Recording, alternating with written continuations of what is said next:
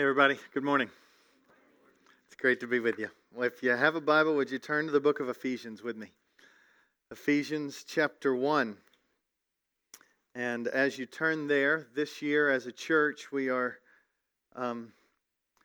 really highlighting something that has been part of our foundation since the beginning of this church, and that is that the Word of God would be precious to us. And so we're just highlighting the Word of God, and one of the ways that we do that historically and continuing this year is just to work through books of the Bible. So we're in the book of Ephesians. We just started a few weeks ago. We're plugging through. And so now we find ourselves in Ephesians chapter 1. And I'm going to read verses 3 through 6. And then I'm going to read verse 12. And then I'm going to read verse 14. Okay? So I'll remind you of that as we go so that you don't get lost. If you don't have a paper Bible, I know that might take you a little bit to kind of scroll through, but we use the English Standard Version if you're looking for an app for that. But let's dive into the Word together. I'll read it, and then I will pray. Beginning at verse 3 of chapter 1 in the book of Ephesians. Blessed be the God and Father of our Lord Jesus Christ, who has blessed us in Christ with every spiritual blessing in the heavenly places, even as He chose us in Him before the foundation of the world, that we should be holy and blameless before Him. In love, He predestined us for adoption through Jesus Christ, according to the purpose of His will, to the praise of His glorious grace, with which He has blessed us in the Beloved. Now skip down to verse 12. So that we who were the first to hope in Christ might be to the praise of His glory. Now skip down to verse 14. The Holy Spirit, who is the guarantee of our inheritance, until we acquire possession of it, and let's read these last words together, to the praise of His glory. Let me pray. Father, we stop in this moment, and I feel personally a remarkable inadequacy. I cannot produce what I have been pleading for you to do. And that is that, Father, by your mercy, you would overwhelm us with your greatness. That, Father, you would show yourself as all sufficient and satisfying, and as the one who can care for every need of the human heart. Father, we can plant and we can water, but only you can cause the growth. So I plead with you, by your Holy Spirit, to cause affections to rise up in the heart for Jesus. And may we make it our aim in all that we do, that we would live for your fame, your glory, that you would be reflected as beautiful in our lives. Do it, God, I pray. In this church and in our individual lives, make us live to the praise of your glory. We ask this in Jesus' name. Amen. I'm a father of 4 kids, and there is one question that is notorious in all of my children, and I really thought that in part it would slow down, but it still kind of happens, and it's the question why? Why? Why is this happening? Why are we doing this? Why should I think this way? Why should I do this? It's a beautiful question. It's a helpful question. But it's a question that says, what's the point? What's the point? So I want us to spend a second participating, playing a little game, as it were, for you to answer questions. Now, in this game, there will be no consolation prizes, and there will be no gifts given out. So I'm sorry. Forgive me. But in my house, we've got a unique phenomenon. 6 people in the home. 5 people have birthdays between now and March the 10th. So Jaden's birthday is January 24th. Justice's birthday, February 5th. 2 weeks later, Mercy's birthday, February 17th. And then a few weeks later, Elijah and I born on the same day, March the 10th. So we're just all slammed in together, okay? And if you don't forget, Christmas was just a little bit ago. So we're party central at the Cordell house. Now, here's what I want us to think about. If I say for my little boy Justice, as we've been trying to focus in on trying to bless him for his birthday, if I use this sentence, I threw a party for my son's birthday. I need you to answer, which one is the greater point? The party or my son? Answer? Son. I threw a party for my son's birthday, for him. Okay? Okay, good job. You guys did pretty well on that one. Let's go to the next one. I went to the store to get food. Which one's more important? The store or the food? The food. The point is the food. I want the food, right? Okay, good job. See, you're 2 for 2. Batting 1,000. Here we roll. Next one. I went to the gas station to get gas. What's the point? The gas station or the gas? The gas. That's right. Now, what if I kept going? And I said, and I got the gas in order that I might go to the doctor. Which one is most important? What's the point? The doctor. And then what if I said, and I went to the doctor in order that he or she might save my life? What would be the point? The doctor or life? Life. That's right. So we understand that we do things for a certain end, a certain point, a certain goal. And Paul right now lays out for the readers of the book of Ephesians, what is the goal? What is the point to everything? And he repeats it like a chorus to a song that you can't get out your head, to the praise of his glory, to the praise of his glory, to the praise of his glory. 3 times. And let me push on a little bit. To the praise of his glory. Is the point the praise or the glory? Is the point that we would actually speak or that we would speak about his greatness? Which one's the point? His greatness. The point is not just the praise, but the point is that he gets glory. That his greatness and majesty is heralded in the church and treasured in the hearts of the people of God. Paul is saying, out of prison, to this church, in the midst of a world that is treasuring nothing but itself, he disorients them with songs of praise, chorus after chorus after chorus, that it is the glory of God that is the point of all of life. You're looking for joy? It is the glory of God. What is the point of today? What is the point? Why did you come in here? If you're like me, I come in here because I'm needy. I come in here because with a hard week, I need something that will sustain. I need something that will help me. But listen, the greatest gift I can give you is not some fancy phrase that you can remember that might comfort you for a moment. The greatest gift I can give you is God himself. For when you see and understand and hunger for and go after with your life the glory of God, that's what keeps you from giving up week to week. That he is worthy to go after, and he will never leave you nor forsake you. We need God. Paul knows it, and so he repeats it over and over, to the praise of his glory. What's the point of today? His glory. What's the point of your struggle? His glory. What's the point of your joys and all the things you enjoy? His glory.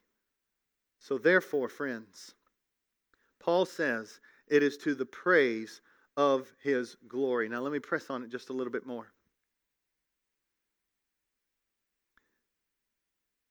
As we sit here and as we get to interact with each other, I watch it and I've received it. people loving one another, listening to one another, weeping with one another, laughing with one another, encouraging and providing for one another. I've seen people text one another and send emails to one another just to say, I'm praying for you. I've seen people show up and be with people. All of these things are beautiful and wonderful. Why is that so good? Because in those moments, there is a reflection of the image of God to us. In those moments, we are seeing a glimpse of God. That's what's so precious about that. It is a gift that you are an encourager, but even more, your encouragement is a reflection of the glory of God. Once again, you're a conduit through which God gets praise. Everything that we do is for the glory of God. And so, when we say we want to see people who do not love Jesus know Jesus, what's the point of that? It is not so that you can get more numbers, so that you can add some friends to your life. It's so that people who have never known love like this would know the love of God and enjoy His glory. They would get Him. When we talk about doing what Jesus did, having a keen eye towards the poor in our community and in our city and to the ends of the earth, why would we do that? It is not just so that their lives would be comfortable. It is so that those individuals would hear with our mouth and see with our deeds that God is worthy to be praised and that He cares about them and He loves them. It is for the glory of God. We do not pursue a church. More and more we are deepening as a church into multi-ethnicity. We are praying for it. But the end is not diversity. The end is that God would be seen as glorious. Anything else flips it around. It puts other things as more important. The glory of God is the aim of everything we do. And Paul says the glory of God is the aim of your salvation. It's why you being rescued from sin is even precious. It's not that just that you feel better. It's not just that you have an answer for your sin. It's that you, a sinner who should be separated from God because of your sin, you get connected to God Himself. He is no longer, you guys are no longer enemies, but you are at peace. A beautiful message of the gospel. And Paul says this. He says, verse 3, Blessed be the God and Father of our Lord Jesus Christ, who has blessed us in Christ with every spiritual blessing in the heavenly places. And then verses 4 to 14, he describes what those blessings are. He describes them. And part of it, he asks us to look to eternity past, to a God who has no beginning and has no end and has a plan and a purpose. And it says, follow me. Verse 4. Even as God the Father chose His children in Christ before the foundation of the world, before time began, He did that so that those who trust in Him, they would become holy and blameless, and that they're going to get to the end. He did that. Why? Verse 6, to the praise of His glory. So whatever that means, that was done for the praise of the glory of God. Keep going. Look at verse 5. In love. In love goes both ways. We'll talk about that next week. Verse 5. He predestined us for adoption. He had a plan before time began that we would be children through Jesus Christ, according to the purpose of His will. Why? To the praise of His glorious grace. He did that He might get glory. Now, in case you were missing it, it says here, to the praise of His glorious grace. Literally, it says, to the praise of the glory of His grace. And it says, to the praise of His glory, to the praise of His glory. It's a threefold refrain. He just keeps going at it. But this uniquely here at verse 6 is highlighting that this work of God to give you all the blessings of salvation are a free gift of grace. That's part of His glory. That it's a gracious thing. What's grace? Unmerited, undeserved favor. Nothing you could do to earn it. It's grace. And that is meant to cause our mouths to praise because He is glorious. Now, something else that's interesting about verses 4 to 14. Who's the glory being given to here, to the praise of His glory? Who's the His? It's God the Father. But now flip down to verse 12. So that we who were first to hope in Christ might be the praise of His glory. Who's the His there? Jesus. Jesus Christ, the Son. And then flip on down to verse 14. It says, the Holy Spirit, who is the guarantee of our inheritance until we acquire possession of it, to the praise of His glory. Who's the His in that sentence? The Holy Spirit. Father, Son, Holy Spirit, one God, three persons. That is the glory of our God. And that glorious God is eternal, immutable. He never changes. And He is always merciful and always loving and always just and always gracious. It's not like He does it in segments. He's not kind at this moment and then wrathful at this moment and then loving at this moment and then justice at this moment. No, He is always, always eternal, just, loving, gracious. That's who God is. And it equally applies to every member of the Trinity, Father, Son, and Holy Spirit. This is God, and to Him be all glory. Now that is meant to make your brain go like this and just pop. You guys did not come in here to have your brain stretched that far, but that's probably what is happening. But that is the point. We are dependent, and He is not. And He, this great God of glory, is worthy of our praise. What is glory? Well, Super Bowl is this weekend. We understand that there are two teams that are playing. Who are they? Patriots and the Rams, right? I had someone come up to me before the service and say, I need you to say these two words, go Rams. And I said, well, what? I'm going to alienate some people. So what if I just said Patriots and the Rams, go?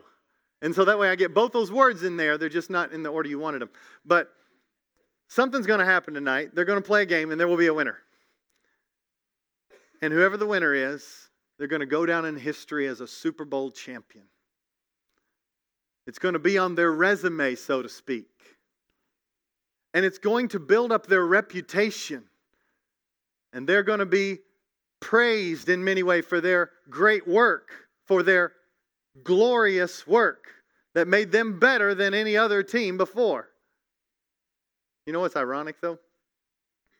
More than likely, 10, 15 years from now, these players that are playing right now in the Super Bowl, they won't be in the Super Bowl.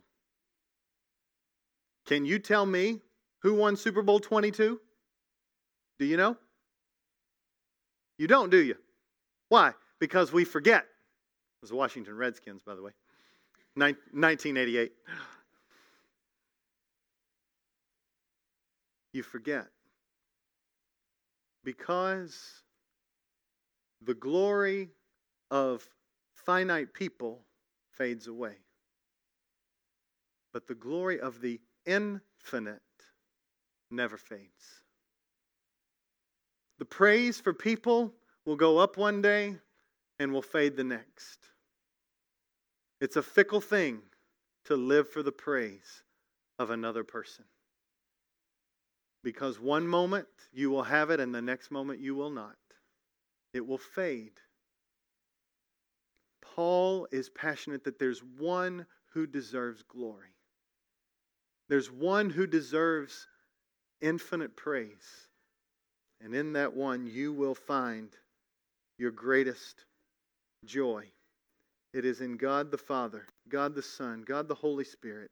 It's in God Himself to the praise of His unfading glory. Now, I've been reading a book by a man named R.C. Sproul. It's called The Burning Bush.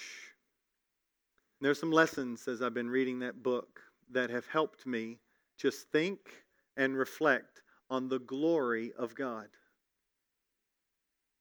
Now, Paul thought it was so important in Ephesians chapter 1 to sing the song over and over with a repeating phrase to the praise of His glory, and yet you and I struggle to both wrap our minds around what glory is and to even think on His glory and to even know what it looks like to live for His glory from day to day. It's just a reality. We struggle. The glory of God is His reputation, His splendor, His majesty, His fame. But it's more than just His work. It is His essence, His being. And as hard as it is sometimes, I think we need to spend some time thinking on His glory. Stretching our hearts and stretching our minds to understand why in the world, out of prison, it would so excite Paul that he had to sing the song 3 times and he had to give it to the church and say, in the midst of your pain, sing this to the praise of His glory. It's worth the labor. And so I just want to go to one passage that R.C. Sproul went to, Exodus chapter 3, to teach us 3 lessons about glory. Lesson 1. The glory of God is Jesus. And what we see in Jesus is both the greatness and the nearness of God's glory. The glory of God is Jesus. Number 2, the glory of God is unchanging, and the glory of God shapes all of life. There's no way we will give adequate time to mining these depths, but let's just dive in, dip our toes into a little bit of what it means to praise the glory, greatness, majesty, splendor, radiance, beauty, brilliance, the being, the essence, the name of God. Exodus chapter 3 should be on the screen for you. We're just going to look at it just a little bit as we think about this first idea. The glory of God is both His greatness and His nearness. His transcendence, that He should not be near us, and His immanence, that He did come near us. It's a miracle. And we know that best in Jesus. But remarkably, we see it in Exodus 3. Now Moses, it says in Exodus 3 verse 1, was keeping the flock of his father-in-law Jethro, the priest of Midian, and he led his flock to the west side of the wilderness and came to Horeb, the mountain of God. For 40 years, Moses lived that boring life. He's now 80 years old when we land here. Age 40, when he had to run away from Pharaoh because he had ended up killing an Egyptian. Thought he got away with it, but he did not. And he was caught, so he had to run. He runs to an area of Midian. And there for 40 years, he's there. He was an Egyptian by adoption and by education, but he was a Jew by ethnicity, an Israelite. And so he finds himself at age 80 for 40 years just taking the flock to the edge of the mountain, letting them do their thing, taking them back. And God meets him. Verse 2. And the angel of the Lord appeared to him. Now, angel doesn't mean necessarily a spiritual being with flappy wings. Okay? It means here, specifically, angel of the Lord, we're going to begin to see that it is not just a messenger, but it's God Himself. Because, we'll see, listen to verse 2, 3, and 4. Angel of the Lord appeared to Moses in a flame of fire out of the midst of a bush. And he looked, and behold, the bush was burning, yet it was not consumed. And Moses said, I will turn aside to see this great sight, why the bush is not burned. And when the Lord saw that he turned aside, God called to him out of the bush, Moses, Moses. And he said, here I am. Angel of the Lord appears as a fire in the bush. The fire speaks. Who's speaking? It's God Himself. God has visited Moses. Now, here's what's interesting. It says that the bush was burning and it was not consumed. It means, according to R.C. Sproul, I think this is really helpful, the fire is independent of the bush. It's not using the bush for fuel. It has its own fuel. And the bush is sitting there not consumed. Instead, a fire in the midst of a bush, independent of the bush, has its own fuel to radiate its own light and its own heat, its own glory, its own greatness. This is what some would call a theophany. That is, theos, God, phonos, a manifestation or something made visible, where God came, and although no one has ever seen God, God is spirit. He is an invisible being that doesn't have a body like us, and yet God made himself visible with some kind of manifestation, this fire in a bush. He does this throughout the Bible. I don't know if you remember Genesis 15, when God's making a covenant with Abraham. And he tells him to go and to slaughter an animal and to go and to take these pieces of these animals and line them up. And then Abraham was supposed to walk down the middle of those pieces and say, okay, I'm going to keep my covenant with you, God. And before that happens, all of a sudden it says a smoking pot of fire and a flaming torch go between those pieces. Why? It's God showing up on the scene again, and he is saying, I am staking this covenant on my glory. I'm not going to swear on your name, I'm going to swear on my name that I will do what I said I'm going to do. He showed that by fire. We also see in Exodus chapter 40 what happens. When God is leading his people, there's a cloud by day and a pillar of what by night? Fire, a pillar of fire by night. And you think about trying to live this way.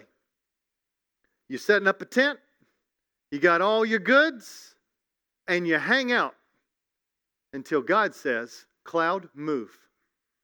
And then when you see the cloud move, it's like, boom, okay, you get your stuff and you start walking, and then all of a sudden the cloud stops and you stop. Beautiful picture of what it looks like to follow the glory of God. But he said this, the cloud was on the tabernacle and the fire was in the tabernacle to show the glory of God. We also see it. Have you ever heard a story of Shadrach, Meshach, and Abednego? Those are some really crazy names. Book of Daniel. 3 guys who wouldn't bow the knee to anyone other than their God. They were thrown in a fiery furnace. When the king looks in at that fiery furnace expecting them to be incinerated, here's what you hear the king say. Did we not cast 3 men into the fire, bound up? Yeah, we did, O king. But I see 4 men, and they're unbound. And they're walking in the midst of the fire, and they're not hurt. And the appearance of the 4th, we only put 3 in. The appearance of the 4th is like a son of the gods, or like the Son of God. So follow it. There's a raging fire that when, it says in the text, when somebody got close to it, they were killed. It's that hot. These men put into the fire, and yet this 4th is so radiant, so brilliant, so glorious that you can see the difference between his radiant beauty and the flaming fire that these individuals were in. So much so that pagans say, that's got to be associated with God himself. So no wonder what's highlighted in the New Testament is on the Mount of Transfiguration. It's the brilliant light of the glory of God. It's almost like Jesus pulls the curtain back on his glory for just a moment and everybody falls on their face. It's the same thing that happened in Acts chapter 9 when Paul is walking on the road to Damascus and he looks and the Spirit of God, Jesus Christ himself comes and the radiance is so brilliant it blinds him, literally blinds him. Why is this? Why emphasize all of this? Because you need to know the glory of God. These are not fairy tales. These are not just made up stories. This is history. This is as real as the flesh on my hands, the chairs that you're sitting in. The brilliant radiance of the glory of God shone. And when it showed, there was a response. And the primary response was, woe is me. This God is wholly other. Who is this radiant brilliance, this shining light coming out of this bush? Who is this radiant brilliance that appeared to Paul? The author of Hebrews tells us, Jesus is the radiance of the glory of God. What is the light and the heat that manifests itself as the glory of God? It is Jesus Himself, because He is the exact imprint of His nature, and He upholds the universe by the word of His power. That's why it's so remarkable that Jesus came. He's that glorious. He is the glory of God in flesh. Mystery of mysteries, fully God and fully man. Jesus is the brightness of His glory. He has come. And so, look at Exodus with me just a little bit more. Because this glory caused a response.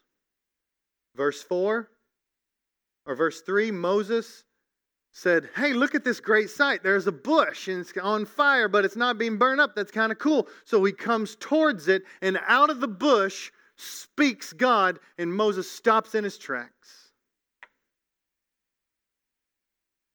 And God Himself says, Moses, Moses, here I am.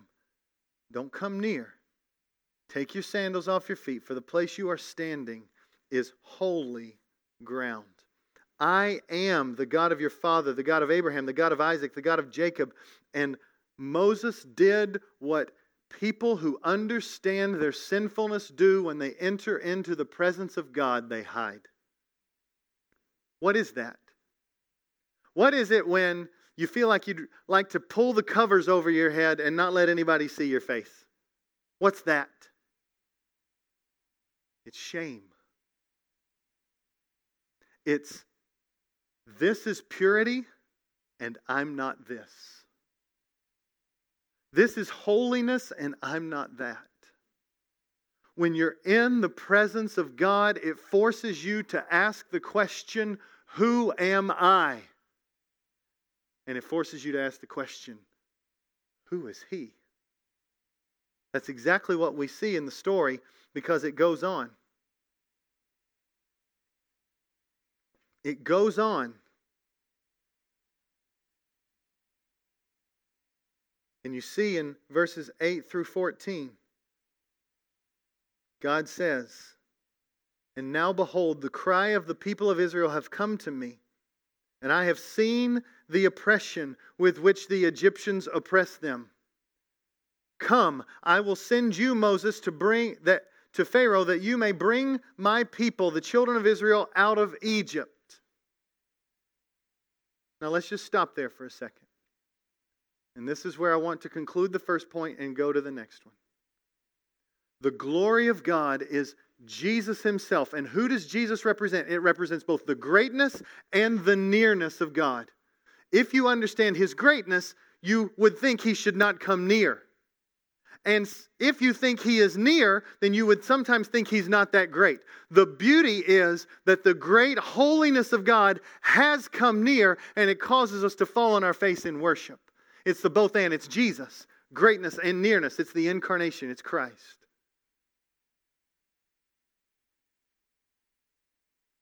But this God is not only glorious because He is both great and near, but He's glorious because He is unchanging. And this is what you begin to see. He's unchanging in how He deals with people, and He's unchanging in who He is in His essence. You remember the two questions I said? When you enter into the glory of God, it is, who am I and who is God? I get that from this text. Look at it. But Moses said to God, Who am I that I should go to Pharaoh and bring the children of Israel out of Egypt? Now you would expect, right after this, for him to give a list of reasons why he chose Moses. Because you were raised as an Egyptian. You've got a good education. I know you made some mistakes, but I think you're a good leader. We're going to be okay. That's not what he says. Who am I that I should go to Pharaoh and lead these people out? Answer, I'll be with you. That's the answer. That's not what I expected. It's not about Moses at all. It's about who God will be with. It's about God. It's about His glory. The greatness of His glory is that He uses sinful people not because of their great aptitude or their great skills. Many times He chooses the weak, right? To shame the strong because it proves His greatness, His glory. But I will be with you, He says. That's why I've chosen you. I'm just going to be with you and it's okay. Who am I? What did Moses do? He hides. There's a stark contrast between us and God. And this is shown in the book of Ephesians. Remember, we're studying the book of Ephesians, not the book of Exodus. But I want you to look at the book of Ephesians that holds these two together. Who am I and who is God? Ephesians chapter 2, just listen to it. And you were dead in the trespasses and sins in which you once walked. Hear me now. This is every one of us apart from Jesus. Dead in trespasses and sins in which you once walked, following the course of the world, following the prince of the power of the air, the spirit that is now at work in the sons of disobedience, among whom we all once lived in the passions of our flesh, carrying out the desires of the body and mind, and were by nature children of wrath, like the rest of mankind. We did not have a mind towards the glory of God, but only our own glory. We chose ourselves every time. We intentionally put a blindfold over our eyes so that we would not have to look at the glory of God that covers the earth as the waters cover the sea. His glory is all over the place. Psalm 19 says the heavens declare His glory, but we don't want to look at it. Because it puts something on us that our lives got to change. This is who we were, by nature children of wrath like the rest of mankind. Verse 4, but God. God who is great, who should pour out wrath, He came near. But God, being rich in mercy, there's glory. He's not just got mercy, He's rich in it. He's got an abundance of it. Because of the great love. He's just doting adjectives on nouns. He's got more love than the average love. It's a great love with which He poured out upon us. Even when we were dead in our trespasses and sins. Not when we had cleaned ourselves up, but when we were dead and couldn't clean ourselves up. He made us alive together with Christ. By grace you've been saved. This is the contrast. Our God is not changing. He is gloriously great and He will be faithful to His name to keep a people that will praise Him to the end of all time. To the praise of His glorious grace. Our God is an unchanging God, and that's why when Moses asks, verse 13 and 14 of Exodus 3, if I come to the people of Israel and say to them, the God of your fathers has sent me to you, and they ask, well, what's His name? What shall I say to him? God said, why don't you say this? I am who I am. I have no beginning and I have no end. I am. I am who I am. And so, this is the God. The unchanging God that changes sinners into children. This week I got an email. I was on the board of Gateway. It's a pregnancy support center and just recently rotated off. But I still get emails regularly from them of ways that we can pray for clients that come in and things like that. And I got an email this week. An email this week from a woman who was abortion determined or abortion vulnerable. This pregnancy was unwanted. It came out of the blue, and she was going to end the life of this child. She comes into Gateway, and they spend some time with her, and they were talking to her. And the email I get is this: this woman has chosen to save the life of this child. We'll either keep the baby, we'll give it up for adoption, but she's going to keep this child. And my heart just leapt, but the next words made my heart leap even more. And she surrendered her life to Jesus Christ. And she is saved. She's rescued. She was one who was walking in darkness, walked into that place, walking in darkness, walking out, made alive in Christ by sheer mercy, by the goodness of this God who, although should not come near, comes near and has dwelt in His people and has given us a gospel message that is so powerful it can change lives on the spot. And I just was so thankful to God for that story. And to know that that God is still at work. He is always at work. He is not changing. He was not somebody at one point before that, and then He became somebody else. He's always the same God. Here's something I can tell you about me. I'm always changing. If I go and I exercise week after week, I can build up endurance and I can start running more. I like to run sometimes. I like to bike more. But when I do it, the more I do it, the more energy I have, the more endurance I have. I can go a pretty good distance. But when I stop, it doesn't take but a few weeks to then be out of breath when I try to attempt the same thing I tried just a few weeks later. Why is that? Because I'm always changing. I'm getting weaker.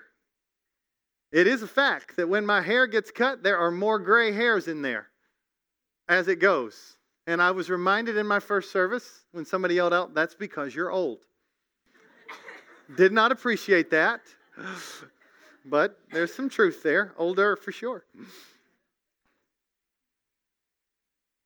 It's a fact of life. We get weaker. You stop working out, you get weaker. You will continue to get weaker. You are always changing. Whether you can see it or not, there's always change. This is the one thing that's different between the glories of God and us. We change and He doesn't. We change and He doesn't. That's why James tells us every good and perfect gift is from above, coming down from the Father of lights, from whom there is no variation. He's not moody. There's no change. There's no shadow due to change, it says. Our God is consistent. He's the same before your trial as He is in your trial and after your trial. He's the same. He doesn't change. Do you know He doesn't sleep? He doesn't lose power or diminish in strength no matter what you're facing.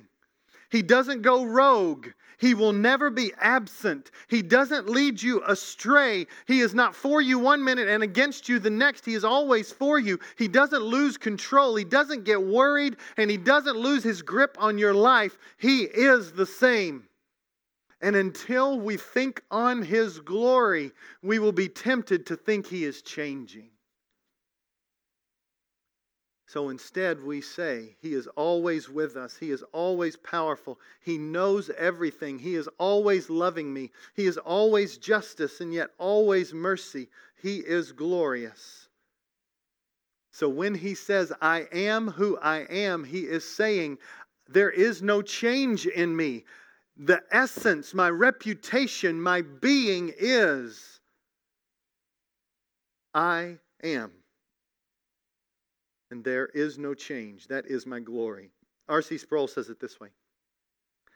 Sometimes we use the statements to compare us and God. We are human beings and He is a supreme being. As if the adjectives are what made us different. But Sproul goes on to say, it's not the adjectives that makes us different. It's being that makes us different. He alone, this is a quote, He alone has being in and of Himself. He alone has eternal being. Any being that you and I have is transitory. It's dependent. It's contingent. It's derived. It's a subset of His being. That's why Paul said in Acts 17, in Him we live and move and have our what? We're contingent upon Him being a being. Him having no beginning and no end. We are dependent people. Sproul says this, let me put it another way. Without Him, we couldn't live. Without Him, we would be static and inert. We couldn't move. The stars would freeze in their courses because their motion is not independent. It started in this vast organization of static inertia. Aristotle understood that for anything to move in this world, it has to be moved by something other than itself. So even our motion depends on the being of God. You walking in this room shows that you are dependent. You would be frozen, and yet your being is contingent to the being of God. Your motion, your thinking, all that you are is contingent upon the glory of God. So you play sports? Any motion you have is owing to the glory of God. You think for a living? Any thinking or stretching of the mind is owing to the movement of the being and the glory of God. Believer or unbeliever, you owe everything to the greatness of God, and it's meant to birth confidence. It's meant to give you a purpose. It's meant to pause and to say, what is the point of my life? What's the point? It's to the praise of His glory, and He tells us, Isaiah 43, verse 7, why were you created? Everyone who is called by my name, whom I created for my glory, whom I formed and made. Why were you created? You were created to show off the greatness of God. How do you live? Why do you live? Psalm 115:1. Not to us, O Lord, not to us, but to your name be the glory because of your love and faithfulness. This is how a follower of Jesus talks. It's not for my glory, it's that I want your glory to be seen in all I do. So that's why the third point says, the glory of God shapes all of life. It shapes all of life. It shaped my morning the other morning.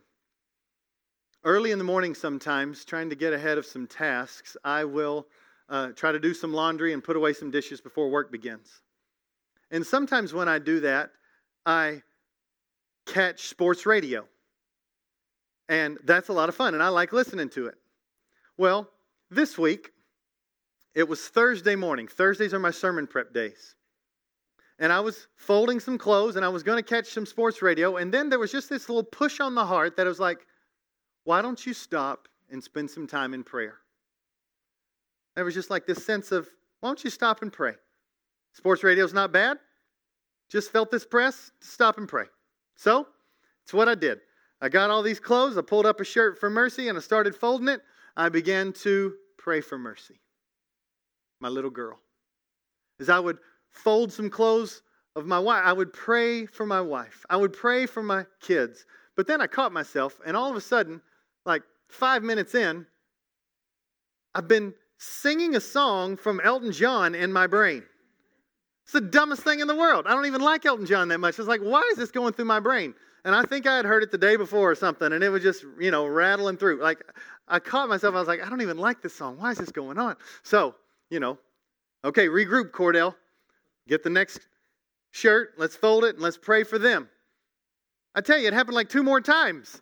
My brain's going sideways. This is what it looks like to make the glory of God the point of your day, right? I feel like, you're a wreck, Cordell.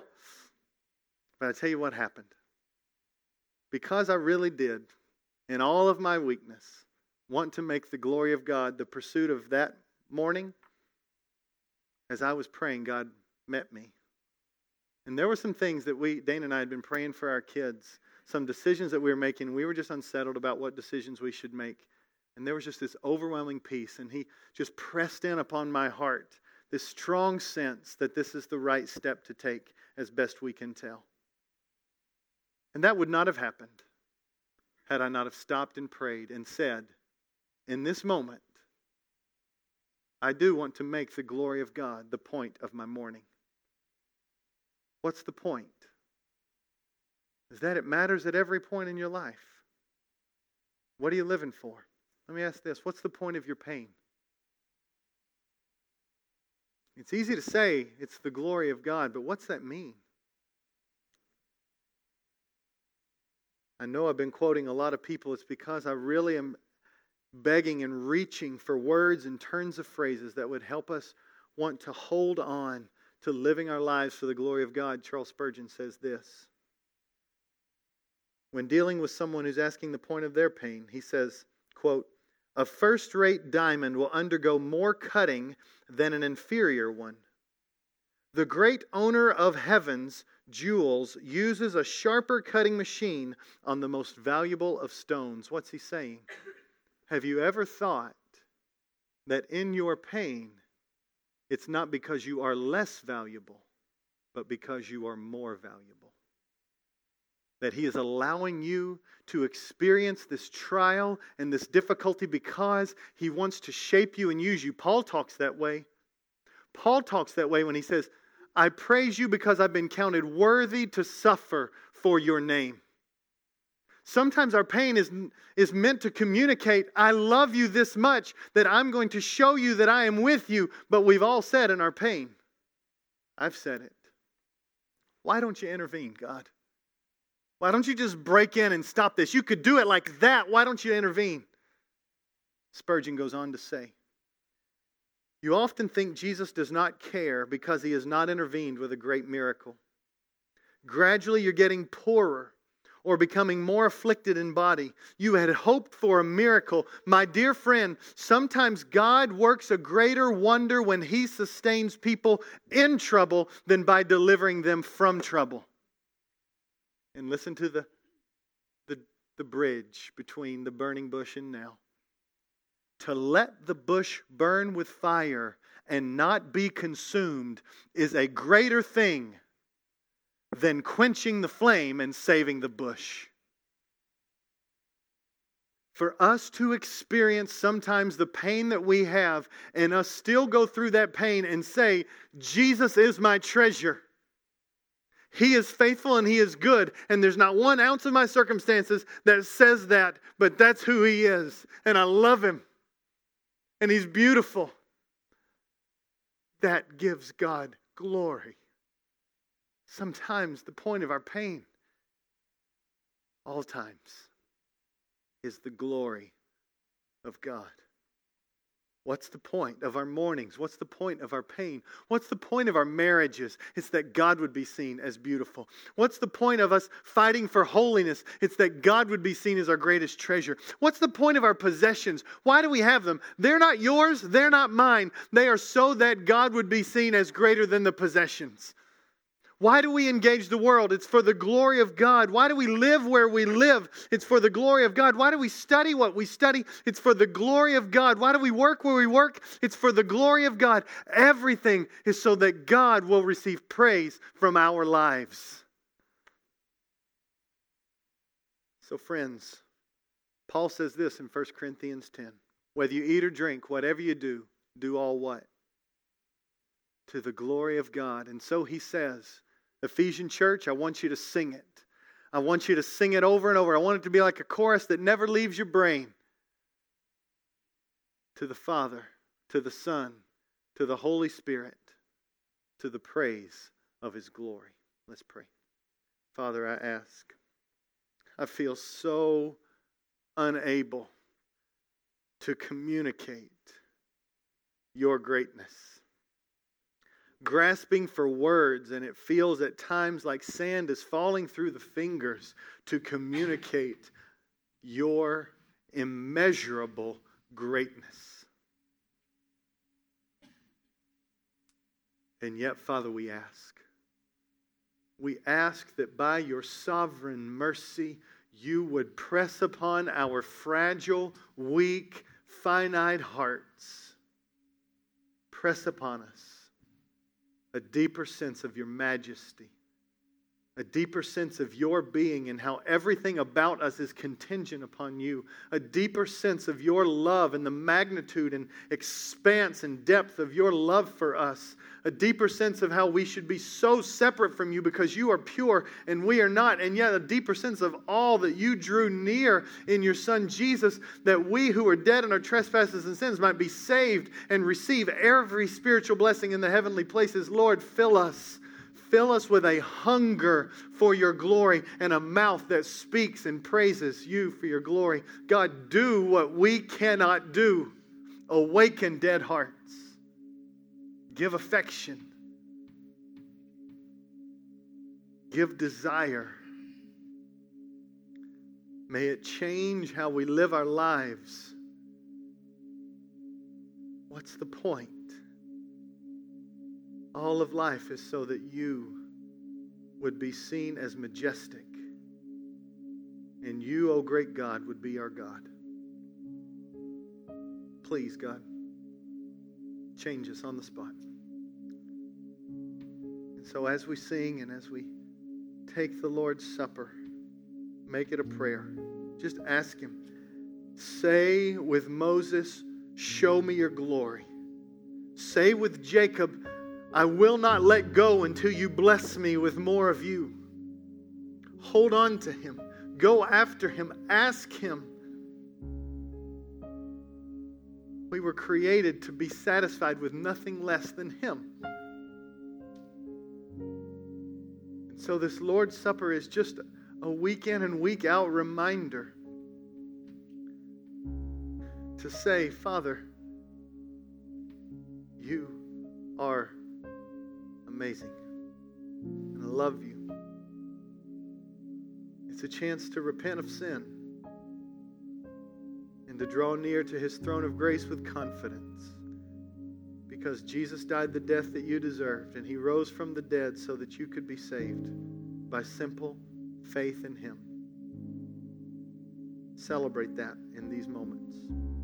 If you're a follower of Jesus, this meal is for you. You can go and get the bread and the cup at one of these two tables in the front or one in the back. And you can go back to your seat or go somewhere in the room. Just spend some time in prayer.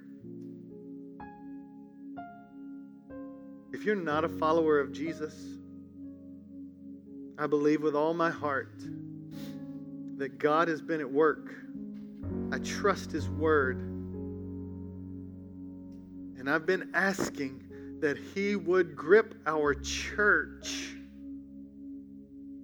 with a hunger for His glory. And I've been asking the same for you, who might not be a part of this church. That you would see your life as small and Him as great, and you would see yourself as one who falls short and who's a sinner and who struggles in shame and guilt and who needs to be forgiven. And you would just call out in simple faith, not knowing everything, but just like, I cannot save myself. God, save me. I trust in your Son Jesus as my only hope. Do not try to fix yourself and wait till you are better, or you will never come at all. Call out to Him in these moments that He might save you and make you new from the inside out. Wherever you find yourself, use this time to just ask that God Himself would show Himself to be glorious to you. He would satisfy you and He would change you. Let's take the Lord's Supper together.